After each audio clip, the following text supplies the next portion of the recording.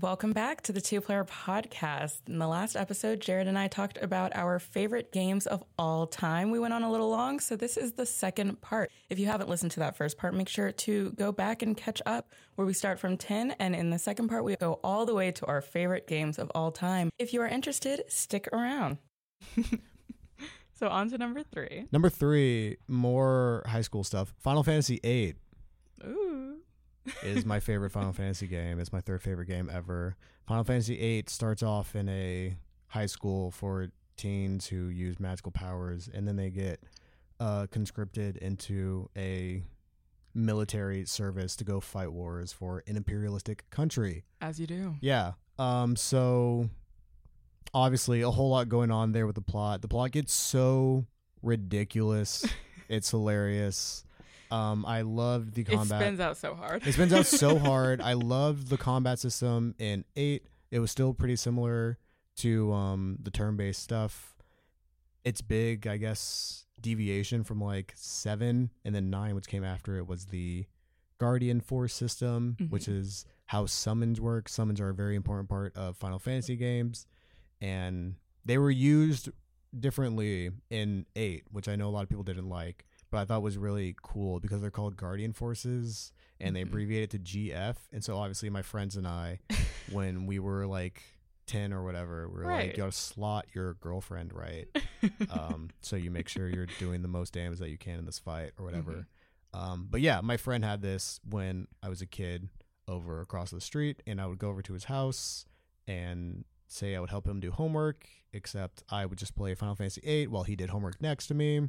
It was a great time. I really fell in love with the music when I played it as a kid, and I really fell in love with the characters. And then like growing up, when I finally finished it, I think I was like 14 when I first finished this game. I really like grew an appreciation for all of the characters when I saw the whole story through. Squall, who is an edgy bro. He's like the epitome of like an edgelord. Late 90s edgy main character, video game main character. Yeah. Which is like coming right off of Cloud, who was the epitome of edgy video game characters. Except for like Squall is younger. He's like way more inexperienced. He wears a bit of a leather goofball. jacket. He's a goofball who takes himself too seriously, and immediately right off the bat, every character makes fun of him for it. And I thought that was so funny. And it is still so funny. But it's basically just a story about growing up and like taking yourself less seriously and finding friends and understanding that that's the important part and the things you want to hold on to in life. Yeah. I think all of that main cast, and I guess I'm biased because I just love high school drama stuff, but I think the whole main cast is really just all killer, no filler. I really love everyone in FF8. And it kind of, well, it's more explicit on expanding the romance in the game. It was like the centerpiece was the romance, which I loved. Which is the like kind of opposite of 7, where people still argue over what that romance is.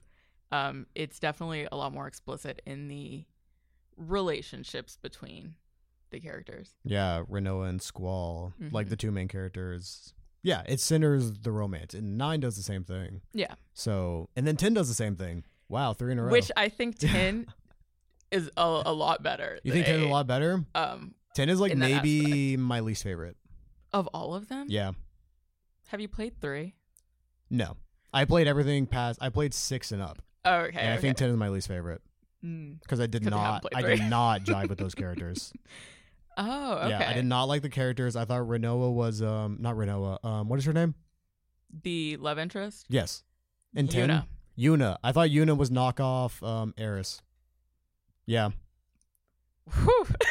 I was like, she's Walmart brand Eris. She's kind of mid. Coming from someone who likes the 8 battle system, I'm not going to take that very seriously. I love 10's battle system. Don't get me wrong. Right. That's the best part of 10. How do you feel about 13's battle system? I like it a lot too. I think it's so much fun. It's fast paced. You got to keep moving. Awful. You got to keep moving. Awful. All right, moving on. The worst. My number 3 is, and I was so surprised to find that you had never played a Pokemon game. My number 3 is Pokemon Ruby, which is the 3rd generation. And this was Ruby and Sapphire, right? Ruby, Sapphire, and Emerald. What was this on? It was originally on the Game Boy Advance. Ruby, Sapphire, and Emerald. Why is there Emerald, 3? That's a great. So Ruby, Sapphire are. I'm trying to understand this. Yeah. Okay. Let me explain Pokemon. I don't know.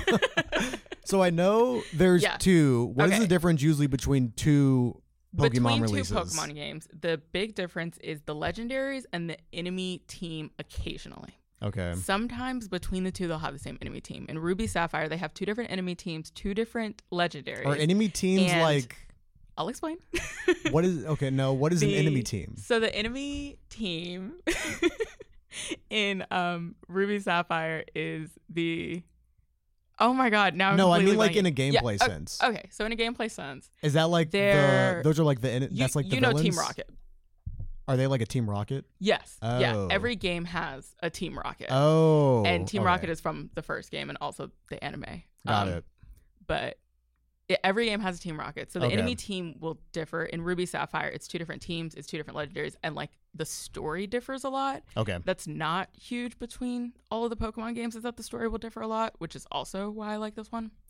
But I like Ruby so much because it was, of every video game I've ever played in my life, it is the first game I ever finished by myself. Wow. So what did you play this on? I originally played it on my brother's Game Boy. Okay. So I got the original experience. And the thing about Pokemon that I told you the other day is that originally you could not play as a girl. You could only play as a male. Mm-hmm. And it's something that I guess you wouldn't think to add until the 3rd generation. So you could finally play as a girl. Also, the story is told so much better than... I don't love the recent Pokemon games. I honestly play them for nostalgia purposes. They're like everybody has a comfort movie. Pokemon is like my go-to for that. Is that it's predictable and I know what's going to happen, and I'm really good at Pokemon battling. I used to battle online. I am undefeated. Okay. Pro. So I really kind of am a Pokemon pro. But so Ruby, again, I love so much is because I started and finished it completely by myself, and it was the first game I'd ever done that for. And it was just really fun exploring the world. Pokemon, it's a little open world. What I've always loved and what I didn't love about this most recent Pokemon game is that you couldn't go into buildings, which sounds stupid, but like when you take away the ability to walk into a building, it makes the world feel kind of flat. Yeah. So in the original Pokemon games, when you could walk into like every shop, and even if all the shopkeepers and all the nurses in the Pokemon centers were literally the same character model, it felt nice to go into them. I also felt so accomplished when like the music at Champions Road always made me feel like I really accomplished something. As I'm getting to the Champions Road is like, so there are 8 gyms in Pokemon. Yes. Champions Road is like the thing you go to when you finish all the gyms? Yes, before you go to the Elite Four. Okay. And I know what the Elite Four are. Yes. I do know they're like the end game. Yeah. You go to Champions Road. You have to get all 8 gym badges to like pass through all of them. And you go to the Elite Four, and then you defeat the champion at the end. And then it's the end of the game. Okay. And so Champions Road always feels like you really did finish something, because it's like after the story, it's it always has like really nice music to go with it. Pokemon's music is like really underrated, actually. It's very dynamic, impressively so. I had to go back and listen to it because it's not something I really picked up on originally. But I also used to play games silently, like completely turned down. I don't know why, but now that I've gone back and played it, I'm like, wow, yeah, video games have music. But yeah, I don't know. When you get something immediately for completing a task, it makes it feel a lot more satisfying. So when you get a badge from completing a gym, and that badge leads you to go defeat all of these other things, and you always get something from it, I don't know. It satisfies a part in my brain that, I just don't really think about often. But Pokemon Ruby, high up on the list. If you're gonna play any Pokemon game, that is the one I recommend. Okay. That's my tangent on Pokemon. Yeah, sweet. I know. I guess those are like considered to be some of the better ones. I try to keep the Pokemon games like sorted out in my head, but it's a lot. The naming convention Yeah. is like something I cannot get a grasp on. I think I only know it because I either played through them or I remember when they came out. And that's really the only way I can keep track of it in my mind. But I also used to know a Pokemon by looking at it. So yeah, and there's like so I was many in of them. I can't like there are fathom doing that 1008 either. Yeah, 1008 now. When there were still like 790 something, I knew every single one of them. That's crazy. Yeah, it was nothing that really interested me as a kid. I had a 10 box filled with Pokemon cards, and I collected cards just because I thought the designs were cool, and I thought they were cool. I had a DS, and I loved my DS, but I never like had much of an interest in playing a Pokemon game because I guess like the combat threw me off immediately, and I also love it. yeah, the combat threw me off immediately. I had no patience, and then in addition to that, I didn't understand the appeal. I was like, okay, so what am I doing in this world? I'm just some kid, and like my goal is to collect cute bugs, cute animal monsters, and like what am I doing beyond that? And that was kind of my question. And I didn't really understand that like there was I thought the plot was like you go to X amount of gyms and then you finish the game, and I was like I need something more there. Yeah, that's and like the skeleton. Yeah, that's what I mean. And I'm understanding that like each game expands upon that skeleton, but I didn't really get that as a kid. Well, but now that you're very experienced with RPGs and JRPGs, yeah, I think on the surface, the battle system in Pokemon can be super simple. You can just use a water type against a grass type, and that's that. Or you could use like status moves and reduce their defense by 5% before you use another move. And I don't know, it makes me feel very smart when I do math. And then, yeah, see, but then the fight's going on for even longer. But it just makes me feel like a Pokemon master. Yeah. I used to have a jacket. Whoa. I think it's coming up. It's definitely like coming up at some point where I will play my first Pokemon game. But yeah, that'll be future. That'll be in the future. I'm excited for you to experience it. Totally. Okay. Now the big boys. On to number 2. My second favorite video game ever made is The Last of Us Part 2. The Last of Us, you know, it's a big thing. Everybody's talking about it right now because there's this HBO TV show happening. It's very strange. It's a strange TV show. It's a bizarre show. As someone who likes The Last of Us a lot. I played The Last of Us when it came out in 2013. I was a 12-year-old and I loved it. I loved zombies. I watched a lot of The Walking Dead growing up. The Last of Us had zombies. The Last of Us had a cool kid in it. And I was like, hey, kid representation in a video game. Finally. And yeah, The Last of Us came out and it was just knocked my socks off and knocked the video game industry's socks off with its presentation. Its writing for the time. The writing was very naturalistic. It felt like I was watching a film during the cutscenes in the way that there was actual blocking, there was direction. It wasn't focused on like a big Gears of War style set piece. It was focused on like characters talking in a room. The gameplay for the time was like very subdued. It was not trying to be a Gears of War. It was also like not trying to be an Uncharted. It had hints of like Metal Gear Solid. It was sort of like doing stealth puzzle action stuff.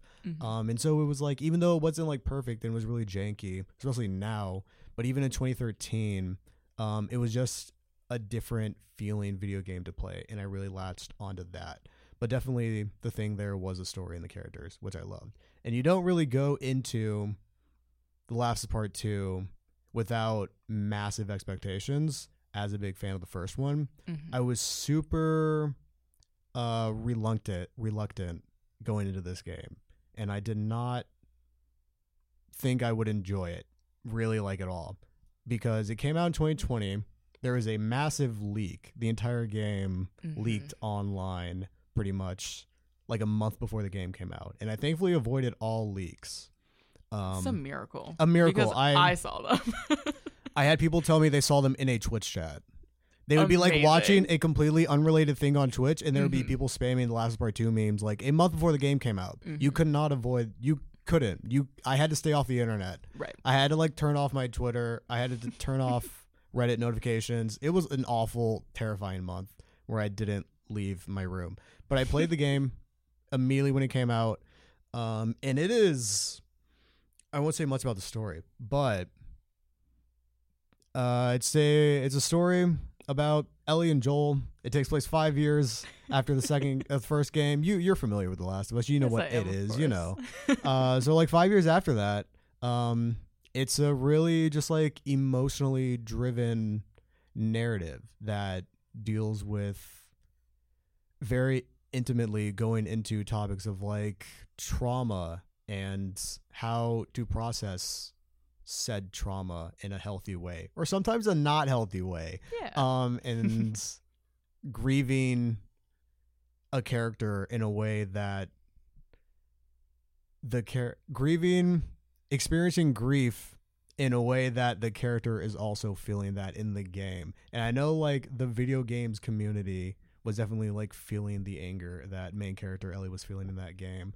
But I love the narrative. I won't talk a whole lot about it because I don't want to like talk about it without context. But I love it, and I think it's really excellent, and I think it's kind of like one of the best emotionally driven narrative experiences I've ever experienced in a media ever.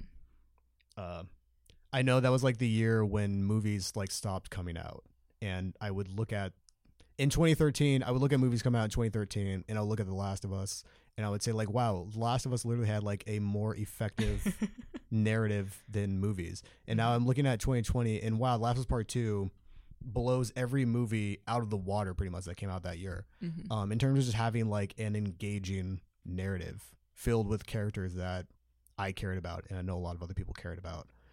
So it worked really well there. And there was like, which was the thing that like I was very worried about. And the other thing I was worried about was gameplay. I love Naughty Dog games, but definitely in the past, they have not excelled at gameplay. The Uncharted games are just like 1 through 3 are not top tier. I agree. Far from top tier. Uncharted 4, Very which is much. like the best one, still far from top tier. So it was maybe like, despite how surprising and how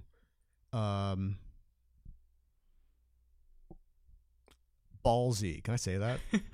We'll find out. I don't know. I don't know. Like, what's another word for that? Bold. Bold. There we go.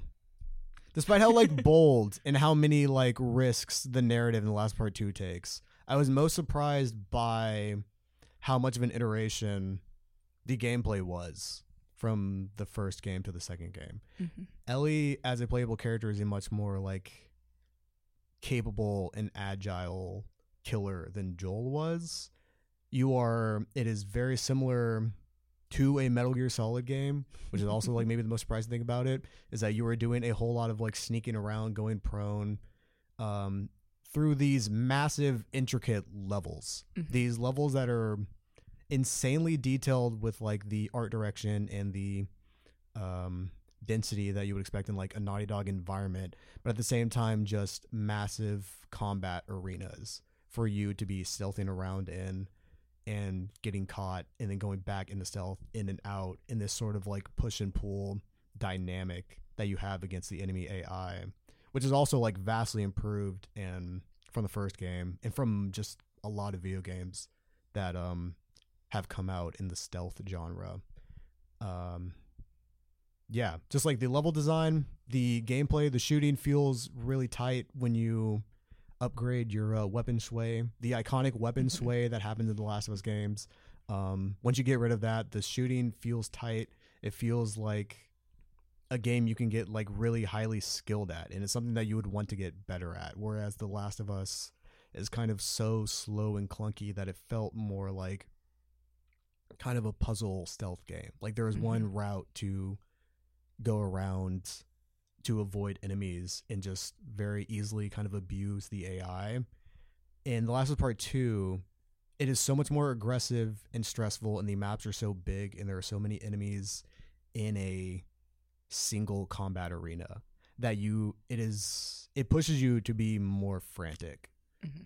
which I really loved. And I found that the gameplay was a lot more dynamic, especially with the AI. With enemy characters, they're also like infected characters and infected enemies and like human enemies in the same combat arena. Yeah. So that you can get them to play off of each other, and you have this like kind of Far Cry style dynamic AI fighting between each other kind of happening, which I really love to see in video games. It's just something that's like really satisfying to kind of like watch two different enemy AIs fighting each other. Mm-hmm. You can definitely like manipulate them in a way a whole lot more in the second game. And that was the thing that like I really latched onto was the gameplay, and it was something that made me like replay it a whole bunch of times.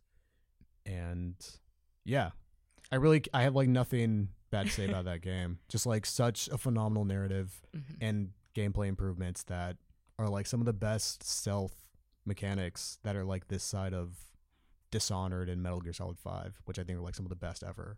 And you definitely have the unpopular opinion. Yeah. On that one. I mean, hey, video gamers, it was a critical opinion. Yeah. Something I can say about video gamers is, hey man, media literacy. Whoa. I don't know. Sometimes some people, there were a lot of interpretations. Not that I disagree. There are a lot of interpretations to that narrative that Yes. I heard that I thought were really interesting. Mm-hmm. And yeah, like I don't want to get into it that much because I would be here for hours talking about that. Right. But it is a game that, regardless, it is a game that has a story that is like so emotionally impactful. It is something that you think about for a really long time after you play it. And I feel like that is true, like regardless of your opinions about it. Regardless of your opinion about The Last of Us Part 2, everyone it was a good game. No. Like even like everyone has an opinion. Yes. Which I think is the most important thing. I would rather, and I say this a lot, just like with any media, I think a bad piece of media is like more interesting than a boring one. And I think like the worst thing for me with a video game or a movie or anything is like for it to be boring and for me to be bored. And boy, howdy, is The Last of Part 2 not boring. With nothing about it. Yeah, like I can't say that enough, is that there are definitely things happening. There are so many, which is like something I really can't say about the first game, because I think the first game really falters with like being such a product of its time and like kind of having so many influences. It just feels like a amalgamation of just like popular culture trends in like the 2010s. It's like, oh, it's The Walking Dead, it's The Road, it's Children of Men, like all thrown into a video game. And The Last of Us Part 2 really has a singular directional vision. There is like a very clear artistic vision with that game that is not at all present with the first game. And a lot of that comes from like, I feel like with the gameplay enhancements. Like there's a Resident Evil boss in The Last of Us Part 2. There's like a Metal Gear like style plot twists that happens in that game. Multiple plot twists that happen in that game. But it's like bizarre that the things that happen in that game happen in a massive budget AAA game. You know? And it's just weird. And for that I appreciate and for that like I appreciate it way more than the first game, because it like dares to be bizarre in so many ways. I see what you mean. Yeah. And I certainly agree about the first one. With that definitely is what put me off of the, I guess, series now as a whole, is that I didn't really like the first one. I thought it was kind of boring. It was just a zombie game to me. But I see what you mean about, I guess, better to be a little polarizing than boring. Which it certainly is. Definitely. Yeah. It's a fun game to talk about. Well done. Yeah. What's your number 2? My number 2 is very, very different. But my number 2 is Kid Icarus Uprising. Wow. On the 3DS. It was going to be my number 1. Okay. This game is, if anybody's talked to me about video games, eventually I will bring up this game. It runs on the engine of Star Fox, which is what I was talking about earlier. And you've never played this game, right? No. So this game was on 3DS, and nobody really liked it because... Is it like a light gun game? Is it like the gameplay of a Star Fox? Yes. Okay. Like 50-50. Yeah. Because it has like a flying stage to it and then a ground stage in every level. But this game caused hand cramps because the controls were configured so badly that they made an external part for the 3DS so you could play this game comfortably. Really? I never used it because I thought it was fine. I have big hands and I had a regular size 3DS, but I guess I'm not a baby. But I love this game so much. It could be my number one because if someone turns this game on around me, it's fully voice acted, which is weird for a Nintendo game. 1. 2, it is a sequel to a game from 25 years before it. It's the only 2 games technically in the series. There is one in between, but it was only released in America, so let's be real, that doesn't count. But with Kid Icarus, there was the original Kid Icarus, which played technically on the same engine as Metroid. And then 25 years later is Uprising, which plays on the same engine as Star Fox. So it's a very, very odd series. And it also comes back to the Greek mythology thing that I really like Greek mythology because all of the characters are either based off somebody out of mythology or they straight up are someone in mythology. But this game is a game that if, again, somebody turned this on around me, I could recite it word for word, like the back of my hand. I think it's the first game I ever put 100 hours into. And it's not very long, so I just replayed it a lot. The music, is it just like a story? It is a story. It's a full story across 25 chapters, something like that. And you can go back and replay the chapters as you choose once you do, but the story does like keep going straight ahead. Is it like a story-focused game? The story is important, but I think the gameplay is bigger. But the thing is... But like more emphasis on that than like most Nintendo games?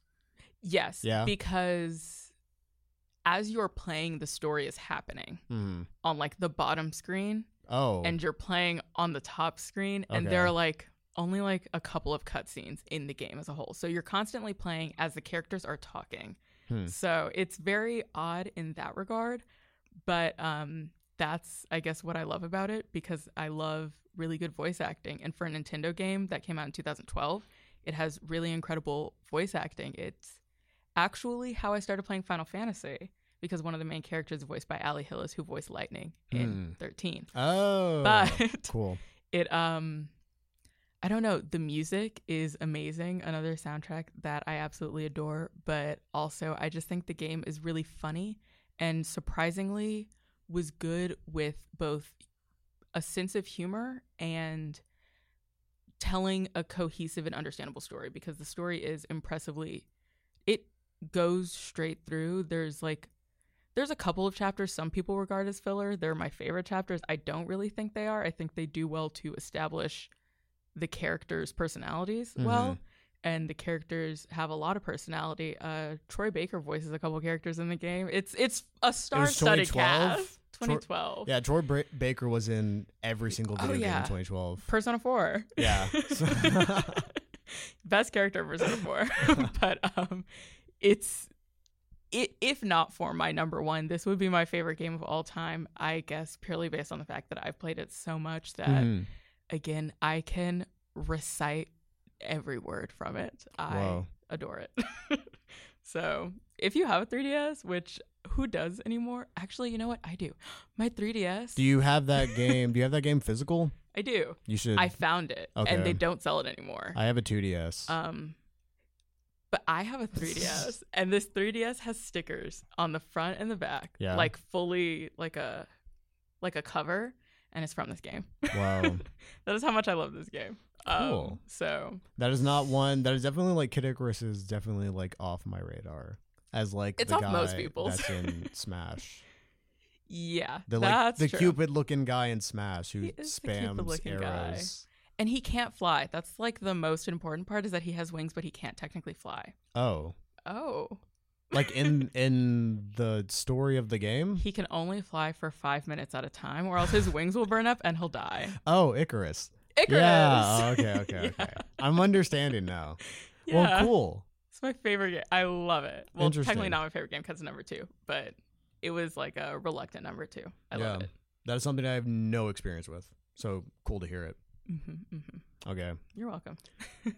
My favorite game ever made is Metal Gear Solid 2 Sons of Liberty, which I kind of gave away a bit when I was talking about The Last of Us Part 2. That you did. A lot of my love for The Last of Us Part 2 is because that is a perfect combination of like Resident Evil and Metal Gear Solid. I didn't have like space. All of my honorable mentions are like survival horror games because I love horror. And I think, but The Last of Us just takes a spot for all of that stuff. But Metal Gear Solid 2 was another game that my friend had over at his house on his PlayStation 2. And I went over there and would play that a whole lot.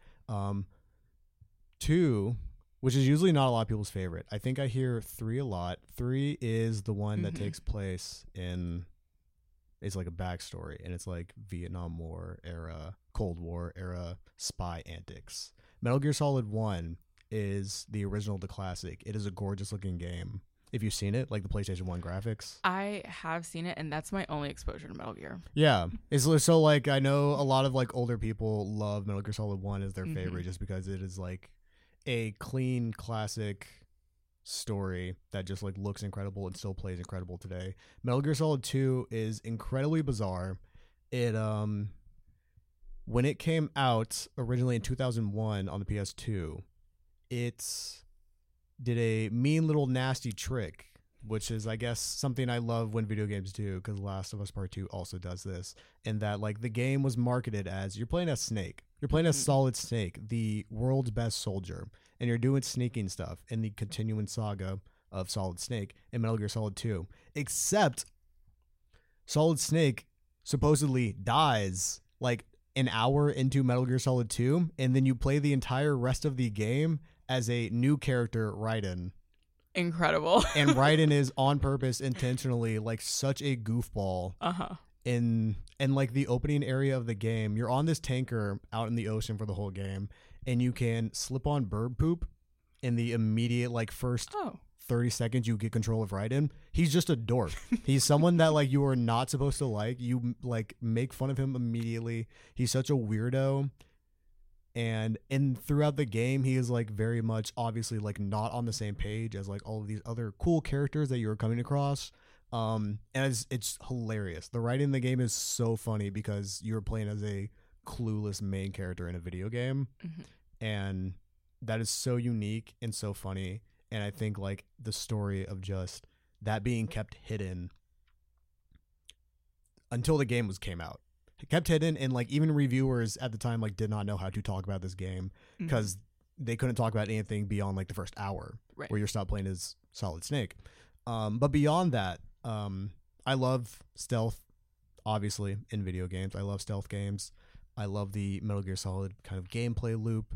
There were so many iterations and innovations that were brought forward onto the next generation of hardware with the PlayStation 2. There are so many more like enemy interactions. You can do an interrogation to get more information on an area. You can like stick a character up by like holding your gun up to them. Oh, you know what I mean? Yeah, no, but I mean like, yeah, you can do like you can like stick a character up. You can like take their dog tags, and dog tags were like unique to every single enemy in the game, and they were just like a collectible that you would get. Yeah.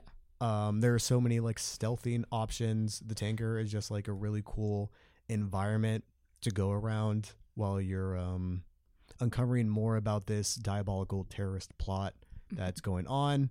And the game gets very like in the way that Kojima does, the game gets very abstract and kind of fourth wall breaky near the end. The famous line is that like the game, which I did know going into it, which sucks because it's such a cool moment, but like near the end of the game, the commander that you're talking to and getting orders from the whole game is revealed to be like an AI, and he tells you to turn the game console off right now. You might have seen that. I think so, yeah. Yeah. Raiden, turn the game console off right now. Yes. What an incredible moment, I think, of just like in a video game, the game like recognizing, the game seemingly like becoming aware of what you're doing, and all of these characters like turning on you in the like final act of the game. Mm-hmm. And beyond that, in addition to like just like having crazy weird Kojima stuff, a fun story to go through with really cool characters and like hilarious and weird and bizarre writing between the characters, turned out to be like a very like prophetic game. The game is about like the control of information in the digital age and how this shadowy organization that has been controlling the world since like the 70s is losing its grasp on the world because information is going onto the internet and being disseminated out to the public at like such a massive pace that no one is able to control the information that is like being brought out to people. And this was a game made in 2001, and it was like kind of prophetic. Yeah, prophetic. Absolutely. No, it was dealing a lot with the spread of misinformation onto the general public. Is like something they talk about discreetly or like immediately in the game. And along with Kojima loves to play around with like the idea of violence in video games and how that is kind of impressed upon video gamers. In the Metal Gear Solid series, they use like VR training and video game training to like test their soldiers out and also kind of numb their senses to killing other humans. And yeah, he's super self-aware. It is super self-aware. Kojima's like a crazy dude, and I'm so glad he is. Yeah, and I'm so glad he makes video games because they're so funny and like insightful in the end.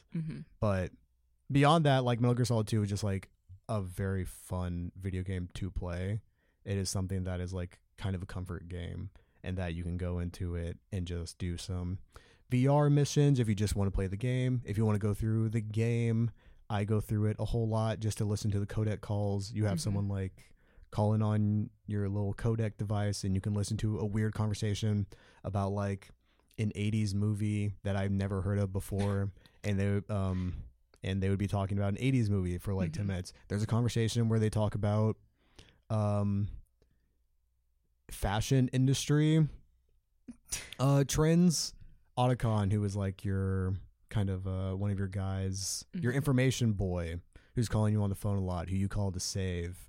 I remember like a conversation where that like made me laugh a lot, where they're talking about jeans with Snake, and Snake is saying that like, oh, people love this ripped jean trend that's happening. And he's like, no, Snake, actually it's all about being authentic and being real. And he's talking about these big industries used the like fake ripped jeans, and they didn't sell well because they weren't authentic. And he goes off on this rant about like jeans being authentic in the stealth video game for like 3 minutes. It's hilarious, and I just love that. There's like so many weird tangents. All of the villains and bosses, which are like unique to a lot of the Metal Gear games, they're like an iconic part of the games. The bosses, I love the lineup in Metal Gear Solid 2, and I think they're all like knock it out of the park. There's a vampire in Metal Gear Solid 2. Did you know that? No. Yeah, there's a vampire in Metal Gear Solid 2, like straight up. Crazy. Like, it explains it later in the series, but like the explanation is lame. And the fact that there's just a vampire is so much cooler. There's also a character called Fortune who is just incredibly lucky, and so that she doesn't get shot, so that like all bullets that go towards her just fly around her. It looks incredible, and it looks so good on the PlayStation 2. Graphics ridiculous, next generation. And she's just so lucky that she uses an experimental rail gun as her weapon. And they have a conversation about it, and they're like, isn't that thing like barely tested? Doesn't it like malfunction every 5 uses? And they're like, yeah, but she's just so lucky that it never malfunctions. And I'm like, that's hilarious. I love that. I love just explaining things away. Like, it doesn't really, don't look at that. Who cares? Which it is, no, yeah. And then I feel like, because like those things are just like funny, and there's this weird kind of like magical realism that exists in the Metal Gear Solid universe, which is something that like I'm really drawn to, and I think it's like it adds a lot of character to the world and the setting, which is like explained in later games, but I kind of like just having some magical realism, just like in this world.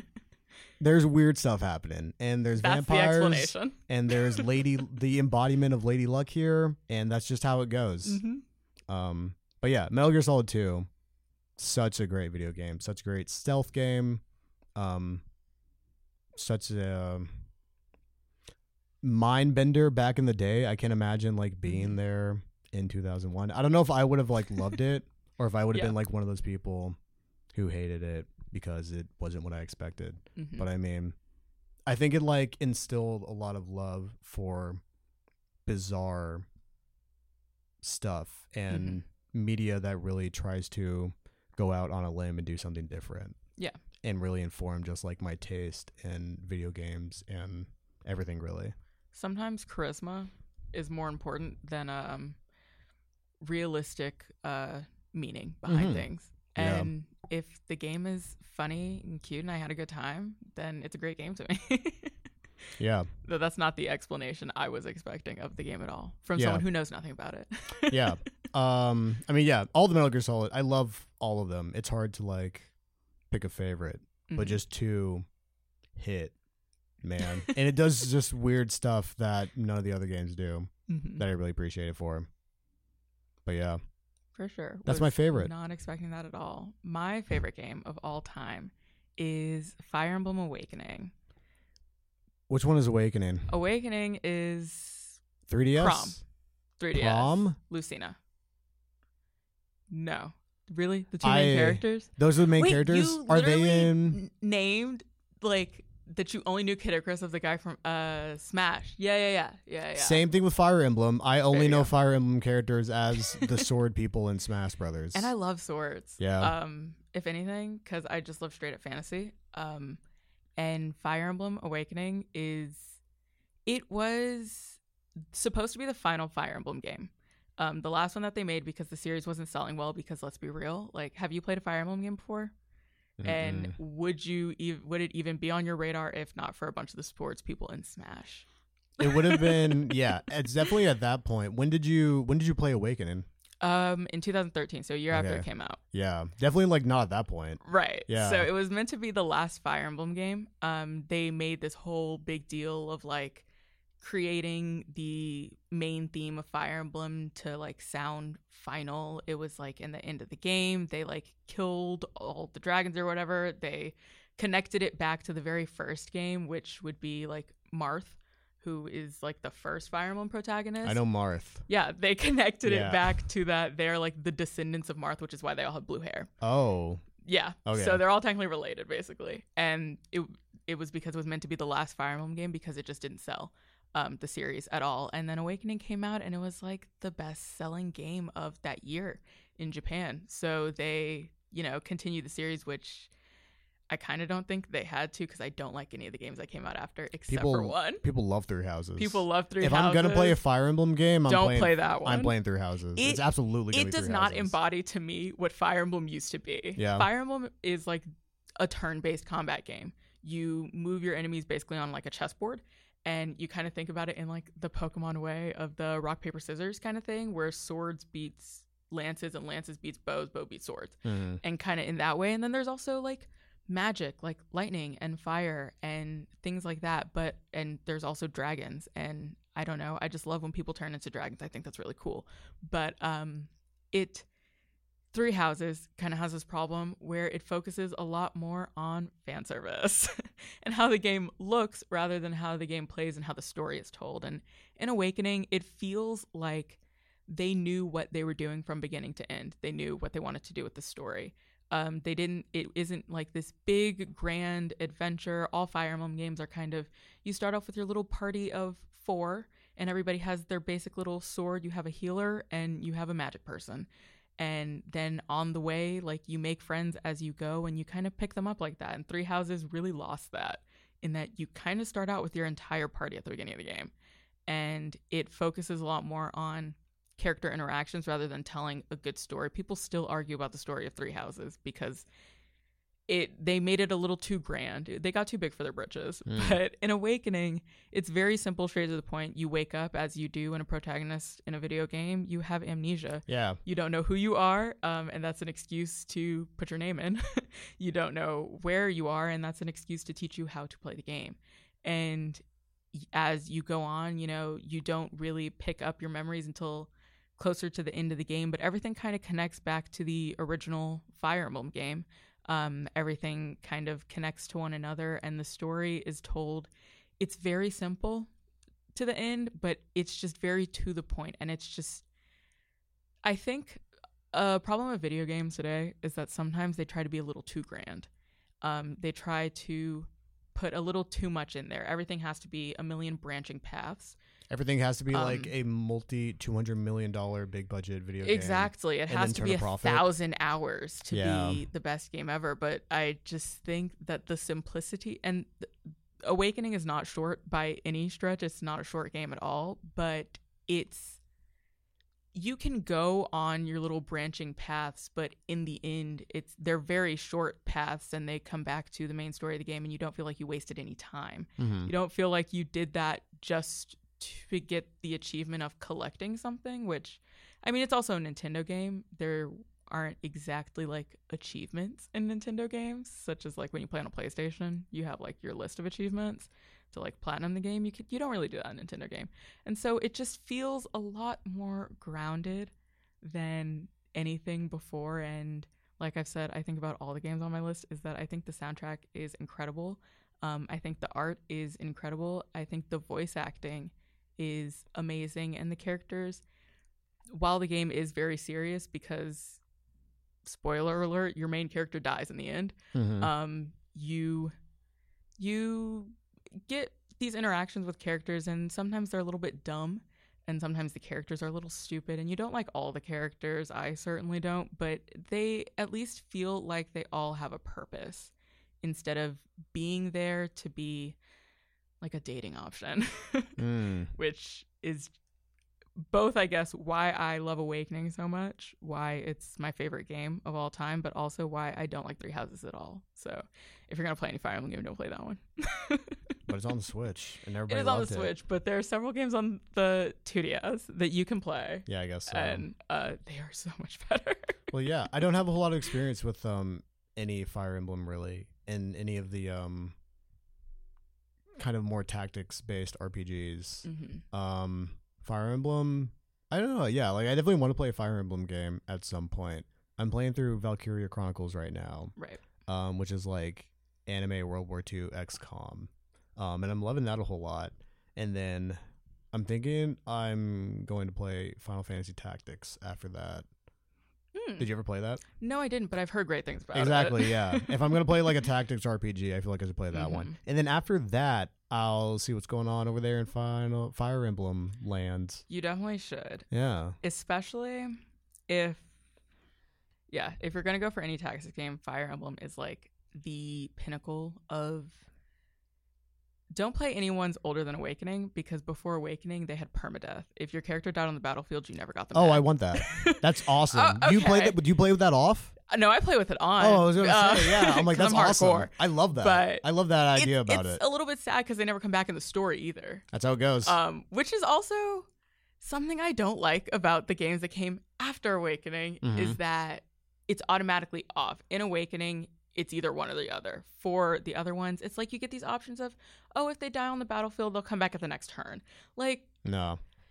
If you can't play the game, just don't play the game. Yeah, I know. I love that sense of permanence and that, like, right. Yeah. It makes you think critically about your next move. It's like playing chess.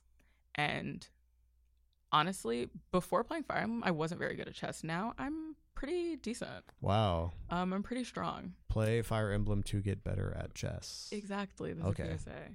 Interesting. So yeah, that is my number one game. Cool. Well, we've gone through a crazy list of games here. Yes. Yeah. Very different. Only one overlapping. Persona 5. One overlapping. We also counted had two. Supergiant. Yeah, we also had Supergiant, and we also had not Resident Evil. We had Final Fantasy games on there. Oh, we did. So there's some overlap there. Yeah, we seem to both be big fans of JRPGs, Japanese role-playing games. Yeah. And soundtracks. And soundtracks and music and video games. Mm-hmm. Yeah, we work at a radio station, so that's to be expected. Mm-hmm. But I think cool. More alike than unalike. Yeah. Some stuff that I was surprised about, some stuff I wasn't, that I already knew about you. But some stuff that I was surprised. What was the most surprising? Metal Gear 2. Really? The description you gave me is just not what I thought the game was. What is like your perception of Metal Gear Solid? I don't know, like dark and serious. Oh no, dude. I don't know. It's called Metal Gear. It's called Metal Gear Solid Tactical Espionage Action is like the subtitle above it for the first one. I didn't know which that. I love that. It's such like a weird, dumb little terminology to give to a stealth game because it like invented like stealth video games.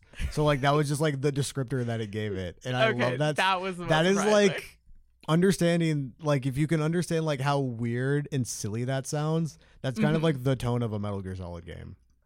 Yeah, no, you just definitely I had no clue. Yeah, wow. Well, I learned something. What was most surprising for me? Unsurprising?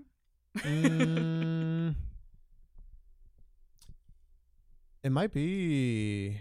No, I won't say Fire Emblem because I knew you liked Fire Emblem, and I knew you very liked. Passionately about the Maybe it's the maybe it's Danganronpa. I didn't. That's fair. Yeah, that one is surprising. It was a close 10. Okay, I know you liked visual novels. I don't know if we talked about Danganronpa or not, but that seems like because I don't know a whole lot about that one, and I guess my perception of it is like pretty on the nose, but. I don't know. That just seems like those visual novel games are just like a commitment. They are, and they're so long, and there's like no voice acting except for one part of the game. So it can be a slog. I don't see how you would play through it twice, but definitely a great game. Cool. Well, those are our 10. I think we've talked more than enough. We have. Yeah. Not surprised. It's been an amount of time. So just check the clock. Check the clock. If you're hearing this, it is currently. I'm so glad that 7:40 p.m. you enjoyed us talking about our games, our fave games ever. These are the games that made us our gaming futures. Yeah, shaped our gaming knowledge, shaped our perception of what we are into when it comes to video games, and I feel like just as people. Yeah. I don't know. At least for me. A lot of yours made sense for you. I wasn't like too surprised by any of that. Yeah. So yeah, definitely shaped our interest and also just as a person. But yeah. Yeah. Well, solid this first episode. Yeah, that was the first episode. This is Two Player podcast on KTSW. We are here talking about video games. Coming up, we will be playing some video games and then talking about that. We're going to be talking about Metroid Prime at some point in the future. Soon. Yeah. I have in my possession Metroid Prime Remastered, and I'll be playing through some of that. And the package has been delivered. Yeah, the package has been delivered. And then we'll be playing through some of that. And I want to hear your thoughts on it. I'm a massive fan of Metroid Prime. It was very close, almost in my top 10. And I've never touched a Metroid game. Yeah. And so I think us having a conversation about Metroid Prime will be very interesting to see how it aged and how well, not so well. And how how much your perception was built around your age, your point in life, and just, I don't know, your mature taste now. Totally. So it's going to be exciting. Yeah. All right. But for now, we're going to sign off and bid you adieu for now. This has been Two Player. I'm Jared. I'm Christina. Yeah. And we've had a wonderful time talking about video games here today. Always a great time. All right. Did you get that? Bye. The Two Player Podcast is a production of KTSW 89.9. The show is hosted by Christina Sims and me, Jared Dudley. The show is produced by Victor Guevara with help from Elizabeth May. Thanks for tuning in and see you next time.